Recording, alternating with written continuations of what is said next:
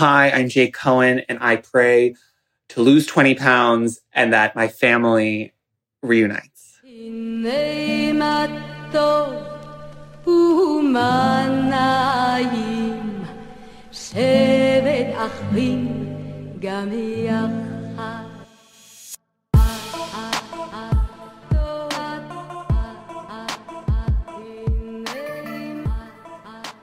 Hi there, it's Jess and JC. Well, it's just Jess, but JC's my co-host. This is Pray For Us, a podcast about practicing an ancient religion in the modern day. We're talking about how we observe Judaism and other religions when it comes to holidays, relationships, food, and everything in between. Today, we're talking to Jake Cohen. Jake is a food writer, recipe developer, and cookbook author.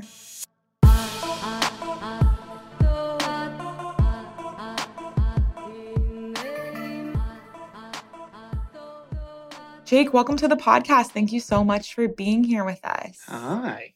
Very excited to be here. Always excited to talk about all things Jewish. I'm living for this energy this morning. Same I here. feel like we're all like a little bit tired, but like ready to rumble. Let's go. Let's go. Can you tell us a little bit about where you were from and like what your childhood was in terms of Judaism? Yeah.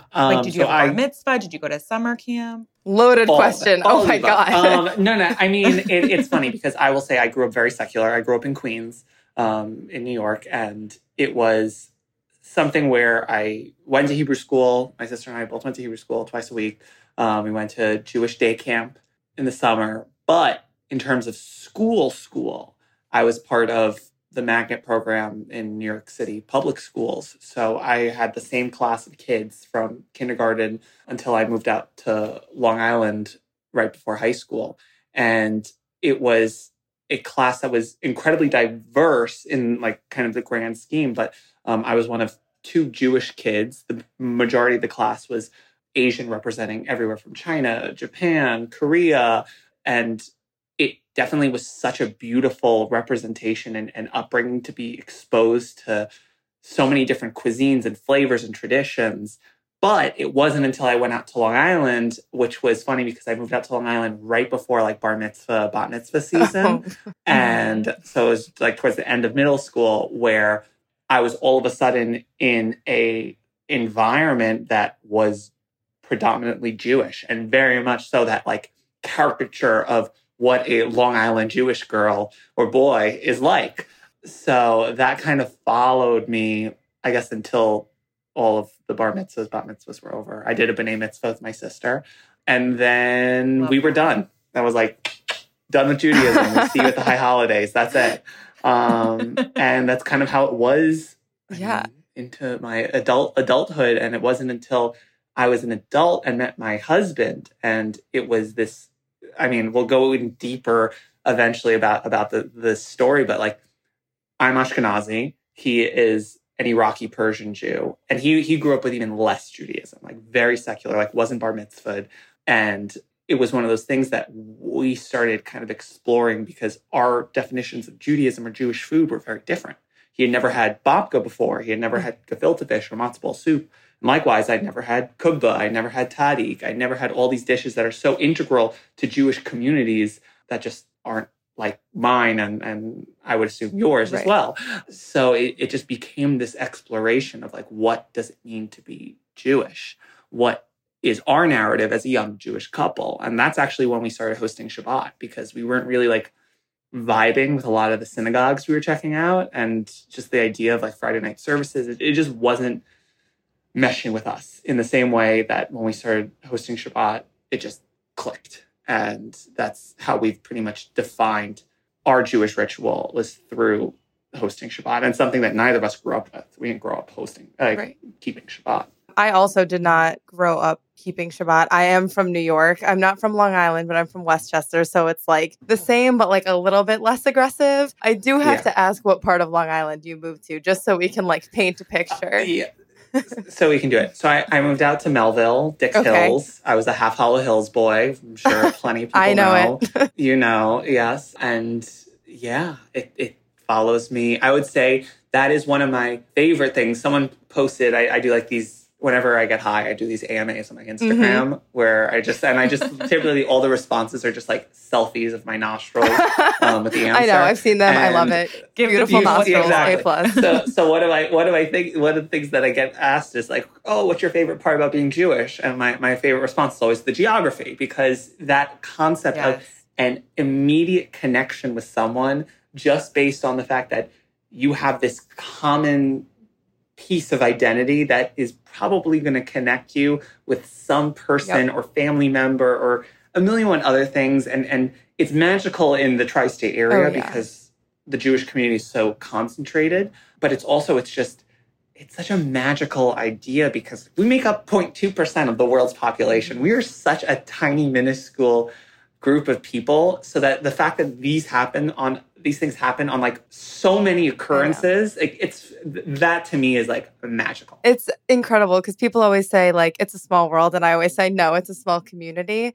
Because like, if you're going to the Four Seasons in Bangkok and you run into, your Jewish friend from high school, it's like, it's not that you were in Bangkok, it's because you were at the Four Seasons in Bangkok. Like that's why. Yes. This reference seems very specific. It literally happened. Did it happen? To me. Yeah. It happened, yeah.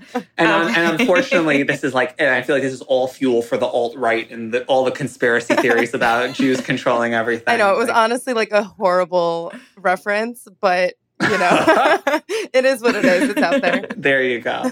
I'm from Arizona, and I am getting, the more and more we talk to people, I'm kind of getting jealous that I'm not from the East Coast, because I feel like the Jewish community there is so much tighter than it is in Phoenix, for sure. Like, I just can't imagine growing up in a place where the majority of the people are Jewish, or where that's such a big part of life and culture, because it was kind of something that was sectioned off in my childhood that I sort of had to like compartmentalize, or I chose to compartmentalize. I think that's one of the beautiful things about growing up in this area. And there are a lot of cons too. You look at a lot of them. But what comes up a lot in the sense of my personal family, and when I met my husband, who like in a very strange, his parents, who are neither of them are Swiss, but they met when they were living in Switzerland. That's where they had him and his sister, and they grew up there and then moved to Florida when he was like 7. So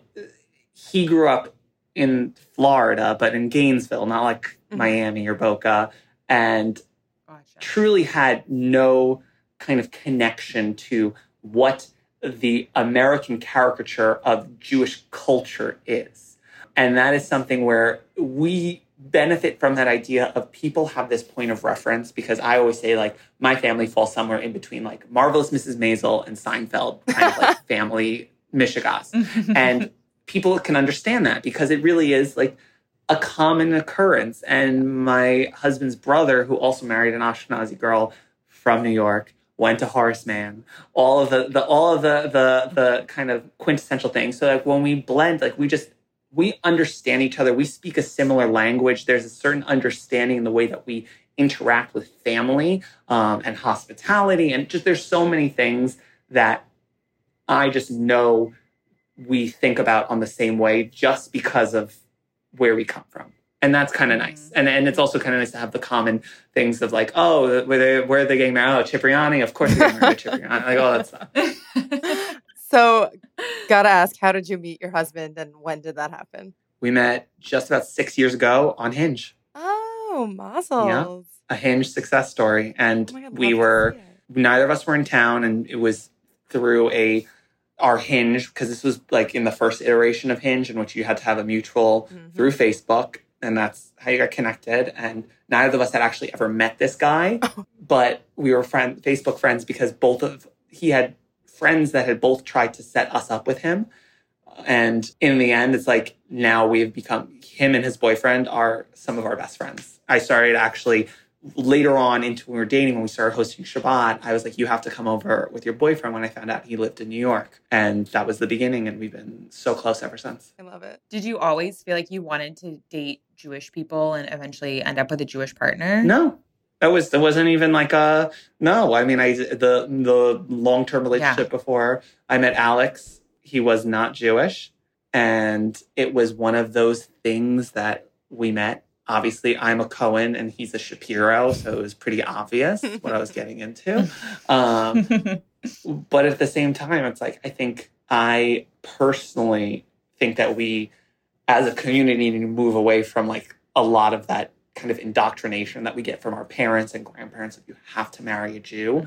And I think it's more important that you are exploring culture, preserving family histories and recipes, and exploring your own personal connection to Judaism and how you're going to pass that on to your kids, then focus on the nuance of just like, you need to find someone who's Jewish. Because I know plenty of people who have found Jewish partners and neither of them have a true connection to Judaism that they really should be exploring. I want to like save that entire soundbite and just like play it on repeat to anyone who asks me if I'm upset that I'm not dating a Jewish guy, because you just put it so perfectly. So thank you. But let's go into your cooking. Who taught you how to cook? We got to talk about food. I'm so happy you're here. We love food so much. Let's start from the beginning. Like, how did this happen for you? Yeah. I mean, the funny thing is like everyone always comes, they have these stories of like their mother being this incredible cook and growing up with homemade dinner. My mother is not a very good cook. There are things that she makes the best latkes. I will say that's one of the things that comes up all the time. It's like her latkes are the best. She's a few things that she makes really, really, really well. In general, she's fine. I grew up with two working parents that worked a lot. So a lot of it was like TV dinners at home and just fending for ourselves. And it was not something that I really explored until later. And yes, I grew up with like my grandmother, incredible cook. And she would throw these feasts when we would go and stay with her. And like, I mean, we grew up in Bayside. She lived in Forest Hills. So we'd go spend weekends. And it would just be like just the two of us and her and the spread of every type of lamb chops and pasta and green beans and all just everything. It was enough food for easily like 6 or 8 people. And then the high holidays, like my aunt made the best brisket and would always like be crying and stressing, but like she made the same shit every year and still it would stress her out. So relatable. Yeah. But it wasn't until high school where I started exploring food. I started really loving it. I was obsessed with the Food Network. I was obsessed with like Julie and Julia had just come out. It was like this real like awakening in the sense of I had liked cooking and I liked food, but I never really explored what that looked like in terms of the power of it. And I wasn't a very like popular kid. I was also very heavy in high school. And it was one of those things that I actually started throwing dinner parties. And it was a way to connect with people. It was a way that I started making more friends. It was this way of me just really putting myself out there more so than I ever had before. Mm-hmm. And that was something that I really found rewarding. And from there, my dad worked in TV and film and knew a food stylist and connected us. And I started assisting her on some shoots. And I was like, okay, let's do this. So I went to the Culinary Institute of America. It was the only college I applied to. And I was ready to just put my head down.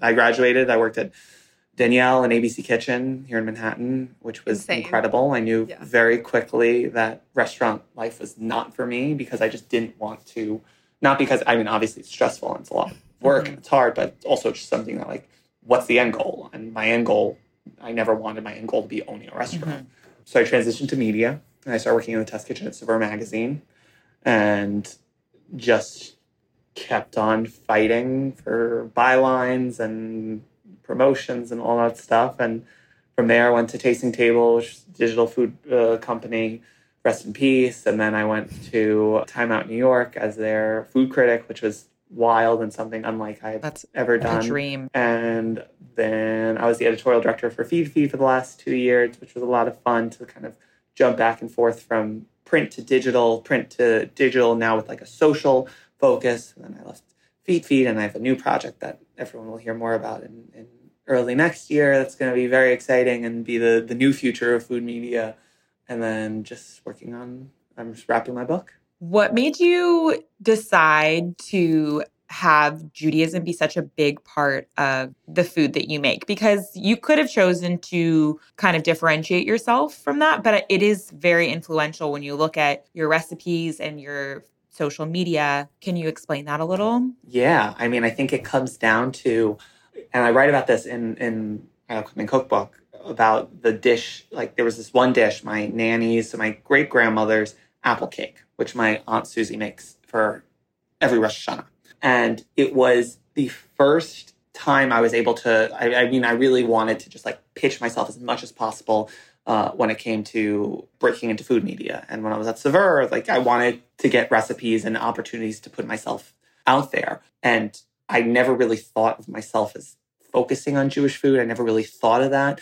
But it just came to fruition because it was the high holidays. I had the opportunity to write about, like, well, like, do you have any family recipes? And I'm like, yeah, like, this one stood out to me. And the more I explored it, the more I realized that this was so ingrained in my upbringing and in family history and the food ways that influenced the way I cook and the foods that I ate growing up. And it became this much deeper connection, much deeper story that came across to my editor, in the sense of this isn't just me saying like, oh, I like this, it tastes good. This is a dish that has traveled through countries, through war, through genocide. Like, this is meteor. And I think I really decided to lean into the fact of like, why not, or why hold myself back from exploring personal identity and my family history when I can marry that to what I love to do. And there was something that was just also much more rewarding about helping fine tune and adapt a family recipe for the masses. And even to this day, every Rosh Hashanah, when I see people making Jake's nanny's apple cake, like, that's pretty fucking cool. And it went from there. I think that when I met my husband, it became this really interesting way that I was able to bond with his family by going into the kitchen with his mother and aunts to learn a lot of his favorite dishes that he grew up eating. And in doing so, I've also become this like ambassador for the Ashkenazi community, in the sense of we live, like we talked about earlier, in the Ashkenormative world of American Jewry. You have this idea that being Jewish or Jewish food is bagels and lox and matzo ball soup and Ashkenazi food, which is not true. That is a sect of Jewish food. That is a sect of the Jewish community. For me to be able to represent what that looks like, to really celebrate Jewish food from other communities, and then also start to bridge that gap of how that can cross over, that's just been that's what excites me. I think that it comes down to those big things. And then the other thing, which was, I really leaned into it. I would say, like, before it was just like little tidbits here and there of recipes and stories around Jewish holidays. It was Shabbat that really kind of pushed me to that next level of like, this is what I'm doing. This is what my food is representative of. And that was because Shabbat became this giant representation of what hospitality meant to me.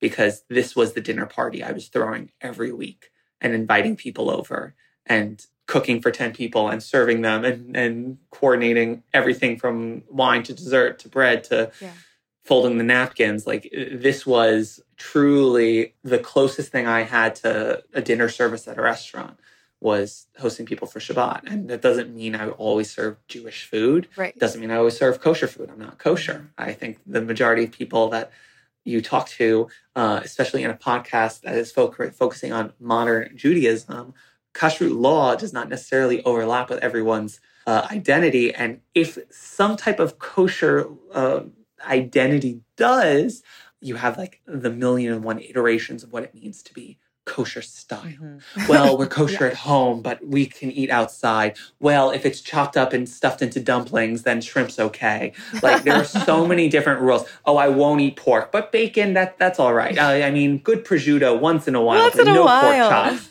Like, there's 1,000,001 things that people make as their rules to justify what's their loophole for being kosher. I have none, because I am 0% kosher, but I think that's the fun. It's also part of the drama. People get very angry on Instagram when I post things, like when I do Shabbat cheese boards that have dairy and meat. Do they really get upset about that? Oh my God, they're saying, how dare you say that this is for Shabbat? You're like, they threaten me. They say I'm not Jewish. There are a million one things that is so inherently un-Jewish to be passing judgment, to be shaming other people. When it comes down to it, I believe and I think core Jewish values are something that are so important and are so lost with so much of the community. And I see it within my own family. So many people, especially when I don't think this is a podcast about politics, but like when you start to talk about them, like family politics and fighting with them and some of the things they say, and I have to remind them of the concept of Tikkun Olam and the fact of that they are voting with their wallets and not with true Jewish values. There's nothing more Jewish to me than fighting with your family. So I support that. I think it's good to be able to disagree. But I did want to ask you about how you deal with trolls on Instagram, because you put a lot of yourself out there and people can be really savage in the comments section. I would just like stop. Yeah. I'd be like, okay, I'm just going to like close down my Instagram. You guys are right. It's funny because I think there was a time in which I was trying to have that very curated, like never rock the boat life. And I think part of putting yourself out there is understanding that like you're doing that. And I'm not going to concede to anyone not agreeing or not enjoying what they see. Like that's a them problem. So what happens is it used to be that, ignore them. No, I don't ignore them. I engage with them because at the end of the day, here's the deal. People think of Instagram or they think of like your profile. They think all this stuff. And they think the dynamics are like a restaurant, that I am the chef owner of this restaurant and they are the customer and I work for them. They are doing their thing and I am in debt to them and have to, serve them. That's not the case. No. This is like a Shabbat dinner table. They are guests. I'm extending hospitality, and there has to be a level of respect given back to me. You don't give me that respect, guess what? I remove you as a follower. Guess what? I shame you in DMs or publicly in the comments. I have told people all the time in DMs, especially because I am very active politically in my stories, at least. I have no problem telling people off all the time. The fact is, you engage with me in my DMs and try to shame me for my views and then get upset when I engage with you. Like, you asked for it. Yeah. So I think that we have to normalize that kind of dynamic in the sense of people, if you don't engage, if you don't like call people out on that, then all you're doing is encouraging more troll culture because people think they could just hide behind a DM. Yep. Mm-hmm. It makes absolutely no sense to me why people bother following other people that they don't agree with or don't support just to shame them or troll them. It's like, just unfollow them or mute them. It doesn't matter. Like, live your own life. Jeez, it makes no sense to me. Yeah. But I do want to go back to some of what you were saying about Jewish recipes and Jewish cooking, because I find it so fascinating that I can be sitting with my family eating noodle kugel for Rosh Hashanah, and then I travel across the country to California and I eat with my friend's family, and guess what? They have the same exact recipe for noodle kugel. How does that happen? What are your thoughts on those like traditional core foods? Do you try to elevate those foods when you make them for the high holidays? I find it so incredible that across the country we could have, and across the world, I'm sure, have like the exact same recipes for these occurrences. Yeah. I mean, I think it comes down to the fact that like we're a small community. So a lot of these dishes that truly have their roots in the sense of Ashkenazi food in Eastern Europe, or in the sense of Mizrahic food across the Middle East, or Sephardic food across North Africa, you have these dishes that come to America and are preserved pretty much as they were when they arrived. And you'll have instances of then seeing them adapt to your surroundings, which is when you start to see like the Jews that ended up in Mexico add a lot of like jalapeno to their matzo ball soup, or in Canada, you see Jews that use maple syrup instead of honey for their challah, or in the Midwest, you see people, their brisket recipes start to use ketchup. And there's so many ways in which you have different tweaks on original recipes, and we start to see that evolution of Jewish food. And that's one of the beautiful things about Jewish food, is that everyone wants an origin story these days. Everyone wants like one clear thing, like this is from this town, this is who invented it, blah, blah, blah, blah. We're talking about foods that predate modern borders. So like something that you would call Polish today was then Russia. then, and or Lithuania then at the same time. There are so many different variations on that, and why I think it's very charged, and oftentimes like there is a hint of anti-Semitism when people get upset about foods and the stories of foods being Jewish. There are foods that are Jewish, that Jews invented them. Then there are foods that are representative of communities that Jews were welcomed and part of. You see this a lot of times in a lot of the food of the Levant that truly dates current borders. There were empires. So the concept of hummus belonging to one specific country is asinine. But the idea is so many of those dishes then became intertwined in Jewish ritual. They became intertwined in Shabbat meals. They became intertwined in high holiday feasts. And then Jews got kicked out of the country and exiled. So they brought a lot of those traditions with them.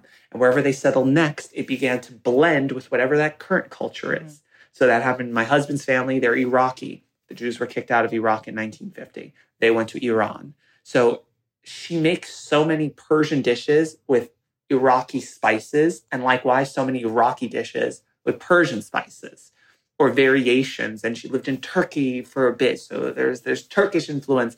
You see this movement of people, and the foodways that travel with these dishes that ended up in America are this mashup of all these different countries and pretty much stories of Jewish exile. And the idea of what that looks like in a current environment, it's so unique to our experience. That being said, there are just as incredible diaspora cuisines and dishes across the world, whether that be like the travel of a lot of Asian communities and or African communities. And I think there's something really incredible about exploring what that looks like and what that means and how a dish that you have today, how it came to be. The concept of a bagel, what we know as a bagel, what we love as a bagel, is not a traditional bagel.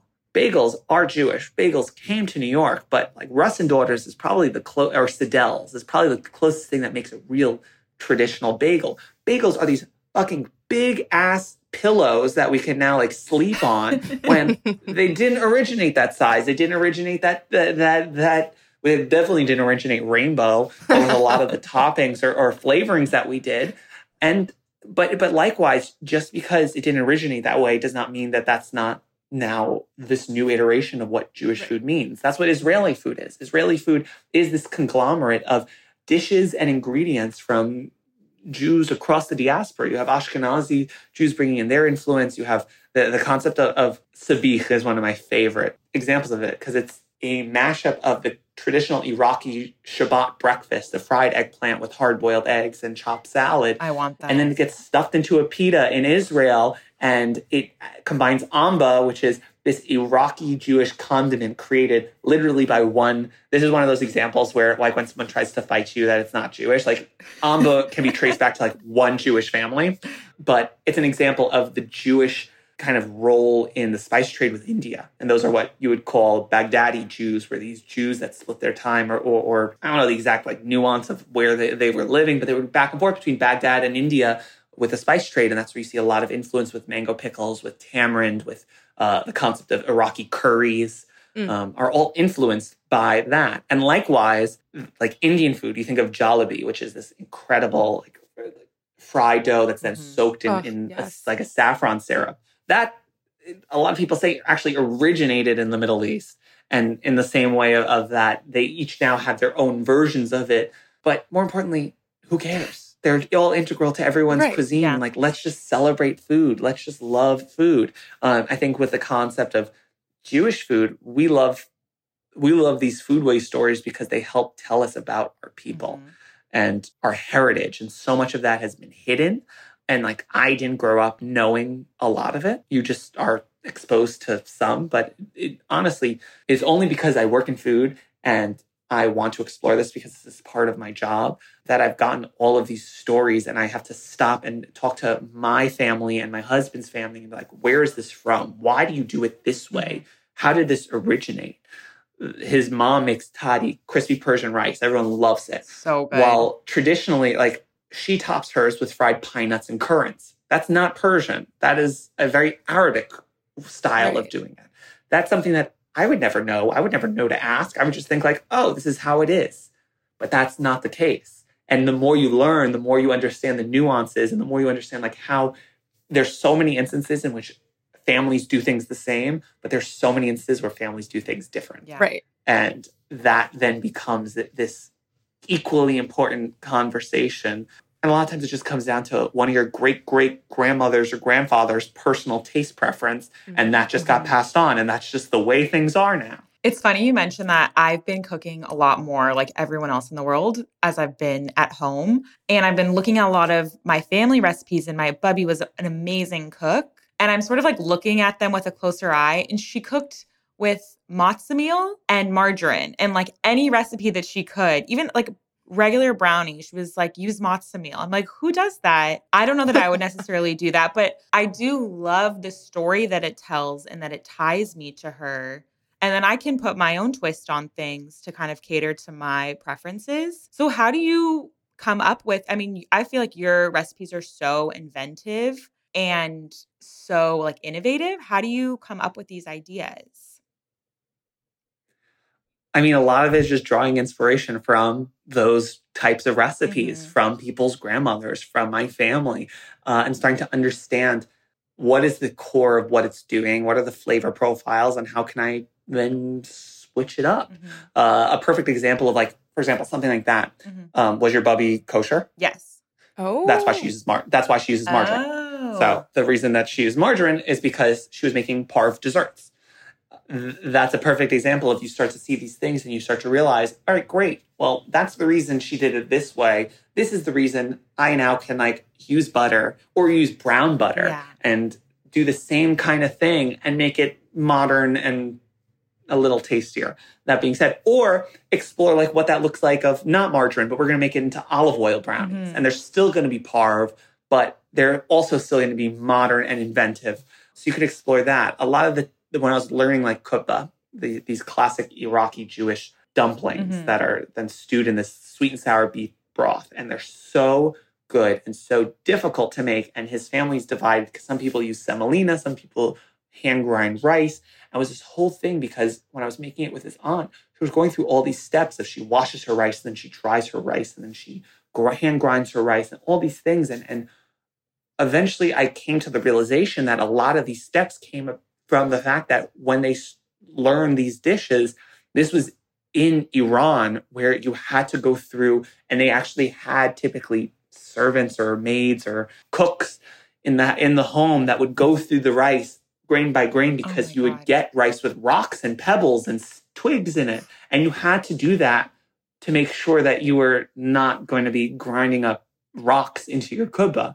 In today's world, the chances of that are slim to none. So that's a step that I'm able to remove. Yeah. Right. And I think that's the true fun, is understanding like what are the reasonings behind it, and then how do you get to modernize it. I mean, we have technology and all these beautiful things that can help people make things easier and faster. And in the same way that I would say our parents' generation was the one that really got exposed to how technology, and then you see that in the Orthodox community with like the invention of the slow cooker, which was literally invented for cholent, for Shabbat. Oh, wow. So that Jews who kept Shabbat wouldn't risk, they wouldn't have to leave their oven on, they didn't have to burn down their house, they could just have something plugged in that stayed on and would keep their food warm into the Shabbos. I didn't know that. So that's the invention of the slow cooker. I only knew that because I did a deep dive into cholent after we spoke about cholent on our first podcast ever, and I did not know what it was, but it turns out I did know what it was. I just called it that meat dish. Like I just didn't know it was called cholent. I didn't grow up with cholent.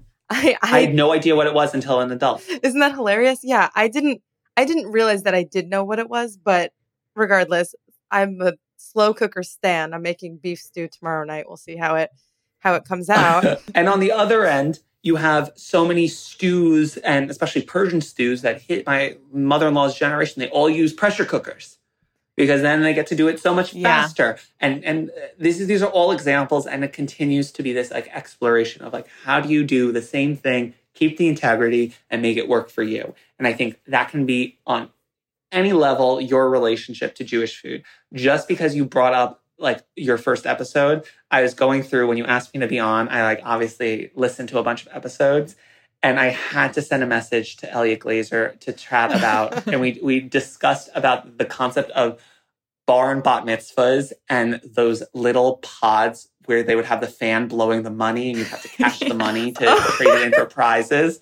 And how I hadn't thought about it until that day when I listened to the podcast and realized like what a disservice we are doing to our youth. Not great, right? Like, and I said, like, can you only imagine what Gentiles think when they come to bar mitzvahs and see these children like grabbing at money? Not a good look. Not a good look. And you grew up on Long Island, so I'm sure you saw the most extravagant, ridiculous bar and bat mitzvahs that have ever existed. So I cannot even imagine. I do want to ask, do you have a favorite dish to cook? And do you have a favorite dish of yours to eat? Yes. So I'm very big into I'm very deli forward. So I love to eat, love matzo ball soup. I think matzo ball soup is the cure-all. We lived, which is funny because I said it, I posted my stories and the owner of Katz's would kind of drag me in DMs because I was hyping up this other Jewish deli, Sarge's in Murray Hill. Mm-hmm. And I used to live around the corner. And every week we would go for a soup and sandwich combo to get matzo ball soup and pastrami on rye. Katz's does the better pastrami, I will say that. But the matzo ball soup at Sarge's is so good. I think it's better than Second Avenue. I was just going to ask about Second Avenue. Second Avenue. It's cheaper. I love Second Avenue. Love Second Avenue, but it's a little pricey. For a quart. Not gone. And Sarge's, if you order it, it's just as expensive. But if you go in, you get this giant bowl of soup, and then you could ask to add carrots, you need carrots. I think if you don't put in carrots, like that's what are you doing? And then to make, I will say like very, very, very big on just like roast chicken. Like I think schmaltz is inherently one of the quintessential Jewish flavorings. Mm-hmm. And I do just a lot of roasted vegetables and you throw a chicken on top. So all the chicken fat like covers the vegetables. And that's like my Shabbat go-to. I have a question. This is maybe controversial. Do you and JC, I want to know the answer from you too. Do you guys put noodles in your matzo ball soup? Yes, of course. Okay. JC? I could take it or leave it. Okay. I think for me, the heart of the soup is the broth. Mm-hmm. And then whatever else is in it is fine with me. But as long as there's like a very solid broth, I am very happy with the soup. You need shreds of chicken. You need vegetables. So the thing is, the noodles. Yes, the only exception is Passover, which is when most people eat matzo ball soup. Right. So if you were just having matzo ball soup because you need it, then yes, noodles. In Passover, no noodles, but that's why you need the big chunks of vegetables and chicken. There you go. Bagels. Let's talk bagels because you brought it up. I want to know your take on the Montreal bagel, and I want to know your favorite New York City bagel. What is a Montreal bagel? So they're smaller. Okay. They are sweeter. Ooh. And they're good. And they're good. I am a New Yorker, born and raised. I think New York bagels are better. And that's just it. I love Montreal. I think Black Sea makes some great Montreal-style bagels in the city.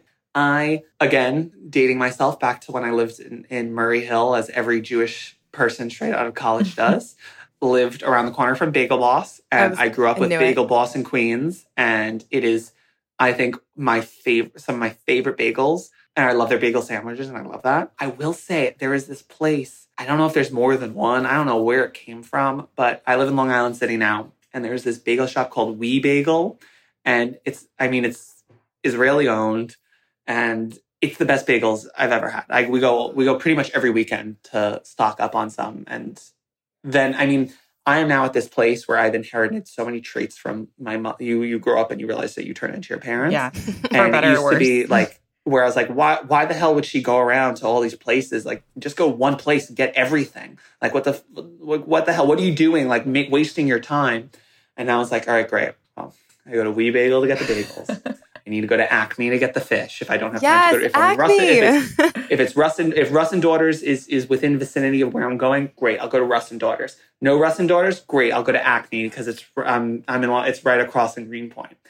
So it's like, all right, and then I'll go to this place for the schmear, and it becomes this to-do of things just to make one bagel. But then it's like the best bagel ever. It's so worth it. It is worth it.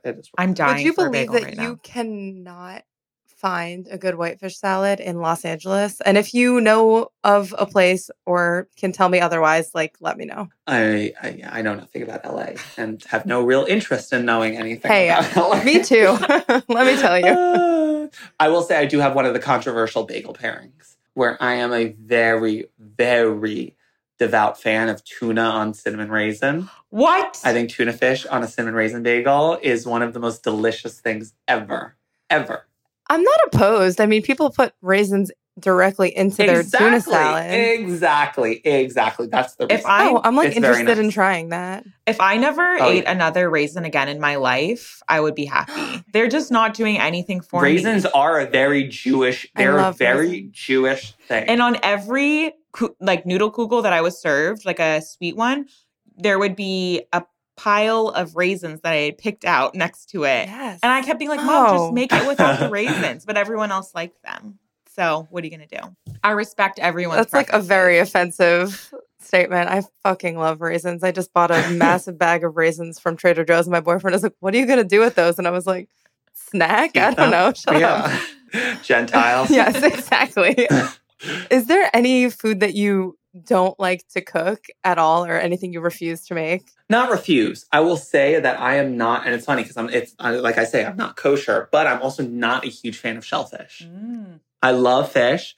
I think I love scallops and I'll occasionally make scallops. I'll eat if I'm at a nice restaurant and they make it well, great. I mean, I think lobster is overrated. And I'm very into lobster. That's fair. I mean, I could fuck with a crab cake once in a while, but in general, I'll say that's the one thing in which I overlap with old school Judaism. Yeah. Listen, I don't eat shrimp, and I don't keep kosher whatsoever. I just think that the bottom feeder shrimp thing grosses me out a little bit. So I'm completely with you on that. What I did want to ask you, or both Jason and I were curious, do you also have a sensitive Jewish stomach? Oh, of course. I mean, it's so funny. We joke about this all the time. My husband and I and my sister, we all have weak Jewish stomachs. Yeah. We try to limit dairy naturally. I will say I do the non-dairy milks, but I still do cheese and yogurt and those things and just deal with it. And ice cream, lots of ice cream. But the number one thing that we've kind of adapted into our life is we're Cali sober. We don't drink alcohol. Oh. And that's been, I would say that's been the most incredible thing for us is that we just, no alcohol, we're always good. The second we have one drink, it's gone. Yeah. That's really smart. Because I feel like wine specifically is one of those things that people know that it's going to upset their stomach, but they just can't live without it. So they get rid of everything else instead. So I think that's very wise of you. I do the exact opposite. I'm not giving up dairy. I'm not giving up gluten, not giving up any of that stuff. I'll give up alcohol in a second for sweets. I would give up alcohol in a second if I could eat every single food. Absolutely. Mm-hmm. I try to do non-dairy, but I do dairy on the weekends, which completely makes no sense because on Monday I feel horrible every single Monday, catch me on the toilet. But alcohol, I don't even drink that much. So, and I'm allergic to red wine. So I am too. It might be a Jewish thing. Wow. Maybe not. I don't know. That is, no, I mean, it's very common with Mizrahi Jews. I'm sure it's common with Ashkenazi Jews too. Either way, it's there is the amount of antacids that we have all of our things, soda, my go-to, and that's when I go out or when I'm at parties and things like that is soda and bitters because A, it's good for your stomach, and B, it looks then like you're drinking a cocktail so people don't bother you. Yeah. Which is always people why aren't you drinking? Why aren't you drinking? So annoying. I smoked a blunt on your balcony and I'm leave me alone. You'll deal with that later. Well, this was so fun. Jess, did I cut you off? No, I feel like we've covered so much and I've once again learned so much from you and I'm starving. I just ate, but I'm still I need to eat again. It's been an hour. Thank you so much for chatting with us and sharing your story and your expertise. I don't know when this goes live, but the book comes out March 9th. It's called Jew-ish. And we literally just finished everything. It's going to printer and the last minute kind of approvals and endorsements of like the quotes on the back. And I literally was just like bawling tears because I got these quotes from these very big Jewish names. And it was just like, it's all happening. So very excited for that. I guess the other thing that I always love to plug is I'm on the board of directors for One Table, which is the most incredible nonprofit in the world. I got just exposed to them, and they're all about just helping millennials explore the ancient tradition of Shabbat and making it for themselves. And it is like the one-stop shop where you go and you can get all the resources you need. It's not prescriptive. You get to make it your own. That means that you can say the prayers if you want. That means you can just do these beautiful meditations or quotes that are representative of what's the meaning behind all of these traditions that we do for Shabbat. And on top of it, they'll help pay for your groceries. So that's like... It's incredible. Amazing. And just a really important organization in this world where you have this growing group of secular Jews that are just indifferent about Judaism and not understanding these beautiful, beautiful, beautiful traditions that we've inherited that are truly self-care at their core. I've done One Table a couple of times, and I went to one of their dinners at Headley and Bennett in like Vernon. Yes. Oh my God. I'm so jealous about that one. It was so cool. It was like amazing to be around all of these. I don't know that everyone there was Jewish, but a lot of like Jewish people who I didn't know for once in LA and try all these different foods. And it was like such an amazing event. I can't wait till we can go back to like socializing with strangers again and sharing food with them. I mean, that was the craziest part because I started with One Table, I started doing these 10-person Shabbats.